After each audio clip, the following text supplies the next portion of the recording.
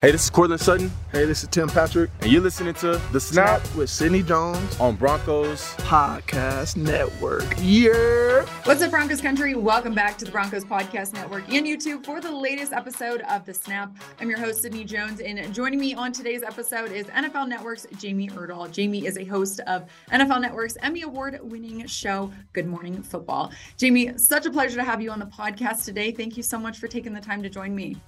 Thank you, Sydney. It's awesome to meet you and talk a little football in the off season. Yeah, you too. And appreciate you taking the time in the middle of March Madness. Jamie, I know I said this to you before we started recording, but you've been crushing it on CBS the past week. Thank you. I appreciate it. You know, all for the love of football, you know, for 365 plus, but there is a special place in my heart for March and basketball. And I was so lucky. I was in Columbus for the first round. I saw Fairleigh Dickinson beat Purdue, and Michigan State push their way all the way to Madison Square Garden. So I was really lucky just to be on site too. I think being in a live sporting event environment is always really fun, and it's refreshing to get there. So it was really great. Thank you. For sure. It's been a crazy tournament so far. The Madness. Yeah. Yes, exactly. Yeah, I think this will be the first year. I don't quite know the cutoff, but potentially the first year that the national champion would be outside like the top 4 seeds or something like that. So I think the likelihood is growing. For sure. Well, Jamie, as many of my listeners know here on the Snap, you know, one of the main goals is to highlight women's impact in and around the NFL. So for this week's episode, really want to dive in and celebrate Women's History Month. So appreciate you joining me for this week to be the guest to celebrate that. So to start, Jamie, I mean, can you just tell me a little bit about your roles both with NFL Network and CBS Sports and kind of what those entail? Sure. Yeah. Well, I'm a sports broadcaster by trade. I was at CBS for 8 football seasons. That's my calendar clock, if you will, before I came to NFL Network. My first 4 at CBS were spent on the NFL sidelines. I worked with Greg Gumbel and Trent Green. And then my last 4 at CBS, I was on the SEC on CBS. So covering the best game in college football, arguably every Saturday afternoon on CBS. And those were my 8 years. And I learned so much football in those times, in those games, and the players and the coaches and just the X's and O's of the game, and working with some of the best play-by-play analysts on a great network. But I thought there was more to be had. You know, sideline reporting is a really special and specific skill that promotes and helps every broadcast and shares information about teams that sometimes, I know we are blessed with a lot of cameras, but sometimes you just can't see it all. So I really, really love being able to do that. But Good Morning Football had so quickly become a show that's known for fun and creative ways to look at the NFL year round. And hosting as a woman in sports, I think is a vital skill. And I looked at it as, you know, once I know that I could have the skill of working 15 hours of live television every week talking about the NFL, if I can hang in that environment, in that arena, no one can take that skill from me once I'm able to, you know, get that under my belt. So it was hard to leave CBS and all of the wonderful positions that they put me in within the game of football.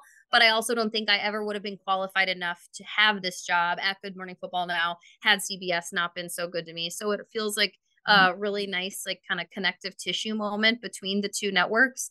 Right. I know they still work together on some stuff, which is great. And it's allowed me the opportunity, you know, Nate Burleson to go from Good Morning Football to CBS. So there is a pathway there. And so, but specifically as it pertains to what I do every day now, it just felt like the right moment after 10 years in television, just to say, I really want to host, and I want to make sure that I know that I can do this, you know, for myself. Absolutely. Yeah. I know you joined Good Morning Football back in July of last year, 2022. Mm-hmm. So how was, you know, your first NFL season on the show? It was amazing. It was an absolute whirlwind and it had this avalanche effect to it that it just kept growing and it wasn't stopping and there was no stopping it. And it was you better ride with it or you're going to get totally taken down by it. It was a couple really interesting aspects to it that as I look back on it is just to be able to start on the same day with Jason McCourty, someone who had done very little to no television. And then as a crew, you know, we traveled to London and we traveled to Munich and we were in both of those places for really historic weeks of football for the league and for the network. And it was the Munich trip that Jason and I really kind of got to sit down because this was mid-November by then. And he looked at me and said, I've learned so much television from you. And I've never heard, it was such a compliment to me to hear that. No one has ever said that to me. And I just coming, and then I said to him, like, I've learned so much football from you, just how you appreciate the guys that you played with, how you talk about the game and the players, and how he has carried himself as a 13-year NFL vet. And so I look back at that day starting on July 25th of last year together. And then the way Kyle and Peter have just welcomed us in and allowed us to really kind of become our own forms on Good Morning Football. Yeah. And it's such a fun show, but I will say that the breaks that the off season brings are a welcomed kind of pause. Definitely. Yeah. I mean, you guys kill it every single morning. We have it on in the office every single morning, and it's always fun to hear you guys. Jamie, what was kind of, I guess, the biggest challenge moving from sideline to hosting, a daily show, especially when, on sideline, you're assigned one game every single week that you have to, know the nitty and gritty about. And on the show, you have to know about every single game that happened on Sunday. You hit the nail on the head. I have an understanding of what, it's the standard of the knowledge that I want to have for a single game, or my preparedness for a single broadcast. And I knew what I wanted to know and how I wanted to go about that. There was no way I was going to be able to recreate that for this show, because there's just not enough sheer time because of all the football that we had to know about. Mm-hmm. Kind of like the avalanche effect that I just talked about for the whole season. The regular season, week to week, it has a snowball effect too. So, on Sundays, we do our best to watch Red Zone, to watch as many games as we possibly can. Right. But you're also not going to be able to see every snap of every game. So you show up on Monday, you do the highlights, and we've all hopefully kind of watched different games for different reasons. All of a sudden, James McCourty's talking about something that he saw from the Browns games. Schrager's saying something about the Ravens. And then that thing that Schrager said on Monday, it stays in your brain. And all of a sudden you're like, you know what? I want to talk about that on Wednesday. And then you start digging into it and you do your own stuff. And that's how the show develops as the weeks go on. It's like you hear things, and that's why bringing your own thoughts and observations and questions about games and teams and players is a really cool creative process on this show, because something that you say or you heard on Monday, we bring it up again on Wednesday. There's room for it on Thursday. And 3 hours in a day-to-day basis gives you a lot of wiggle room to just unpack stuff. But then all of a sudden Thursday comes and you're looking to the next week. And so when you break the week up like that, you realize, like, man, there's not that much time to get into all the stuff that you really want to get into. So at first it was a challenge, but I also just had to shift my mindset of like, what does true preparation look like? Because it's not going to be the same as it was when I only had one game a week. Definitely. Yeah. We're kind of staying on the topic of some news this week. I know you've been on the March Madness assignment, but the first wave of free agency has been a little crazy. So what have you thought just about the Broncos moves there? Well, first and foremost, I thought it was going to be interesting what the Broncos were going to do, knowing that they didn't have a first round pick. So I think that in the off season changes the nature of any team's approach. Getting Sean Payton, it was an unbelievable accomplishment and one that was needed for the Broncos. But what they had to give up and what they knew they also needed not at the quarterback position, I think has been very curious. When you look at the Broncos, I've read that they're looking at wide receivers, yet they're shopping Jerry Jeudy. That to me tells me that Sean Payton has arrived and said, I know what I need and I might appreciate this player, but he's just not it. And what you might be able to get back from a former first round pick and Jerry Jeudy. I think signing a backup quarterback that has experience and that, is going to pace Russell Wilson in a way that I really respect. And what everyone knows about Sean Payton is that he knows what he wants and what he's going to need to run a successful team. So at this point, anything the Broncos are doing, whether it be signing Samaje Perine or bringing back Zach Allen, like it's essentially like, in Sean Payton I trust, because I'm like, until he shows that he can't do it, like, the man can do no wrong. I agree. I love it. In Sean Payton we trust. I'm gonna start saying that. Yeah, exactly. I'm sure he'll love it. But like, get in here, let's talk about football. Right. Yeah, I mean, Jamie, you said it. We kind of addressed a lot of needs here, with offensive line, with the defensive line. You mentioned we brought a running back, a tight end. Since we don't have a first round or a second round pick in the draft, what do you expect this team to kind of target? What needs do you think they still need to look at as we head into, the draft, which is only a month away? Well, the tricky thing about last year's team was you looked at it and you're like, well, your defense was solid. You had veteran guys in the secondary. They were supposed to be good. And gosh, I can't quite, we were making this parallel on the show the other day that, Russell Wilson, for as good as he is, like, he didn't have to arrive in Denver and blow it out of the water last year because your defense was as good as they were.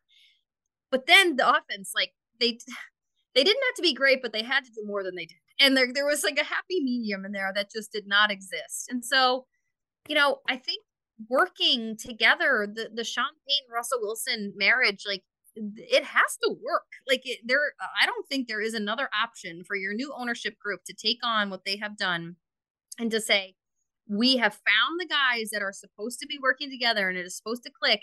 Now, what do you need? So whether that be a different wide receiver than a Jerry Jeudy, whether that be a certain pass catching running back, or changing the way your offense looks. Obviously, the investment has been placed on the offensive side of the ball to figure out some things that just did not work in the first year for Russell Wilson. Right. But that's it. I mean, it's like, it was not the question mark we thought, because the AFC West was supposed to be like this shiny penny last year. Right. And like, I was just, it was amazing in September watching Denver in like not a good way. It was like, it was like fascinating and puzzling, and no one could figure it out. And so I think figuring out the offensive identity and how it clicks and sparks, because it just felt like an engine that wasn't turning over last year. Right. Yeah, I know a lot of us are really excited to see what Sean Payton's offensive scheme will look like here, and what he can do with this team. So yeah, we appreciate your thoughts on the team. I want to circle back to Women's History Month to end the episode here. Looking back to when you first got into the industry, how would you, I guess, describe the progress that you've seen in regard to women representation in this industry? Well, I always think that not only is it important to see women especially specifically in television on camera. I think for me I am one person who works on a production if there's one of me, there's 20 people behind the camera who run the shows too. Yeah. And representation is important to see on camera for women, but also in production, in the rooms where they're making the talent hires, where they're making the editorial decisions, having awareness for what women want to say, as female fans in football are growing by the masses every year. It's important. It used, for a long time, it was great to have women on television. Now I think the next goal should be to have women in television. So it's not just a woman sitting at a desk with men being asked to say things from an editorial perspective on decisions that are made by men. I think having a room that has representation is vital, just to make the conversations more well-rounded, and to understand that, like, this isn't just, I'm not just a parrot sitting here and being like, we're asked to talk about this. Like, that the direction you're going in is also being made by a group of people where women are included. I absolutely love that. Couldn't be more right. Yeah. Jamie, have there been any challenges that you faced kind of in that regard throughout your journey in this industry? I'm 34. When I was younger, when I first started my first TV job, for my first few years, I worked in Boston. I think it's hard for young women in a space where validation is in sports television oftentimes looks like coaches or athletes liking you. Like they need to like you as a human being to share information with you, to come across on television or on the radio or in print. You're not going to get anywhere in life by being not a nice person. Therefore, the subjects aren't going to want to talk to you, whatever. So I think it is particularly hard as a woman in sports to amass relationships in a way that you feel, no matter what your way that you go about it is, that you feel comfortable with in a professional way, and making sure that you are okay with how you are connecting with the athletes and also how they are connecting back with you. And I just remember realizing that every woman in this industry is going to go about that a different way. There is no cookie cutter way to say, like, this is how you make a friend. This is how you get a coach to like you. You have to do it your own way. You have to feel good about it every day. And I just remember struggling with that, because every job in sports media is different too. What writers need is very different than what a sideline reporter needs. So I realized that once I kind of got over the fact that my friendships or relationships with athletes is going to look very different compared to other women in the industry, it gave me more freedom. Like, I'm just going to act like myself, and I am going to, whether it's slower than somebody else or faster than somebody else, as long as I feel good about it in the end from a professional standpoint, and I know that I'm staying true to myself, then it's everything will work out fine. I'll feel good about it at the end. Yeah. Just do you. I love that. Yeah. Yep. Something that really stuck out, which you said, Jamie, is just be a good person. I feel like a lot of the times when people ask about advice in this industry, that's one that, sounds so simple, but really matters for sure. Yeah. I've said it a lot when I speak to college classes. When I was working on the SEC, I would pop into journalism classes, and yeah, I know it's a strange percentage that I'm sure maybe some of my TV bosses are like, please don't say that, but it's like, and the number changes, but I like to say 65% of this job really has very little to do with what you're doing on camera, on television. Like you have to be able to be somebody who, when Nick Saban is walking the field in Tuscaloosa, I understand that from a media contractual obligation, he has to come and talk to me. Yeah. But, is he going to shake my hand? Is he going to make small talk about whatever, the weather, the fact that I just had a baby, anything like that? Or is he just going to have this air about him that's like, let's get this over with? Because you're going to do the interview, but like, you're either going to talk to somebody one time or 100 times. And I think regardless, because that person that you think that you might be talking to one time, it could turn into 100 times. And you don't want to ever think of like, my gosh, I really should have done that differently. I shouldn't have said that. Or, you want to be proud about how you're carrying yourself in interactions like that, no matter how high the person is on the ladder or low. Yeah, absolutely. Well, that kind of leads me into my last question here, just wanting to inspire, the younger generation to end this episode. So, Jamie, throughout all of your experiences in the industry, what is, the biggest piece of advice that you would give someone looking to get into it?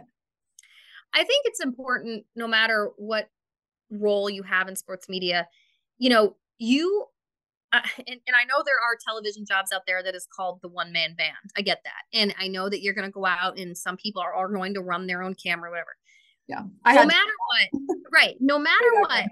Right. Exactly. And it, to an extent, it is a one-man band, but there are other people that will eventually put that stuff that you just produced and edited on television. Like you have to appreciate and know what the whole team is doing, because there is nothing in this world, but specifically in sports media, that you will be doing that you just get to go off and do it on your own. Somebody is helping you along the way, and having a better understanding of how your small universe looks in this industry, I think will make you a more well-rounded individual. You will appreciate the opportunities that you are being given, but also it'll open your eyes as to how the execution gets done. Mm-hmm. One of the things I love about Good Morning Football is the creative side of it. In January, we were doing segments. I saw Pete Carroll was on a scooter, and then I was like, I'm going to be on a scooter. And because I knew that our cameras could work a certain way, I'm like, if I run this scooter a hole in this circle in the hallway over and over again, you guys will be able to follow me. They're like, yeah, we got you. But I knew that was the answer because I talk with these guys. I visit with them after the show. I understand how the show works I like to think I understand how it works from a top to bottom standpoint. And so just knowing those people and not just taking them for granted, like, because they're all here for a reason. Just because you're the one that's on the show doesn't mean that you don't have the responsibility to know how you got on the show. Yeah, absolutely. I love that. Well, that's a perfect way to end the episode, Jamie. It's really been such a pleasure getting to talk to you and getting to know you more. I truly just can't thank you enough for joining me today. Thanks, Sydney. I appreciate it. Happy Women's History Month. Well, that'll do it for this episode of the Snap Broncos Country. Thanks so much for tuning in. And thank you again to Jamie Erdahl for joining me. You can find her every single day on Good Morning Football, Monday through Friday, starting at 5 a.m. Mountain Time on NFL Network. So make sure to check out the show. And I will see you guys right back here on the Broncos Podcast Network and YouTube next time for another episode of the Snap.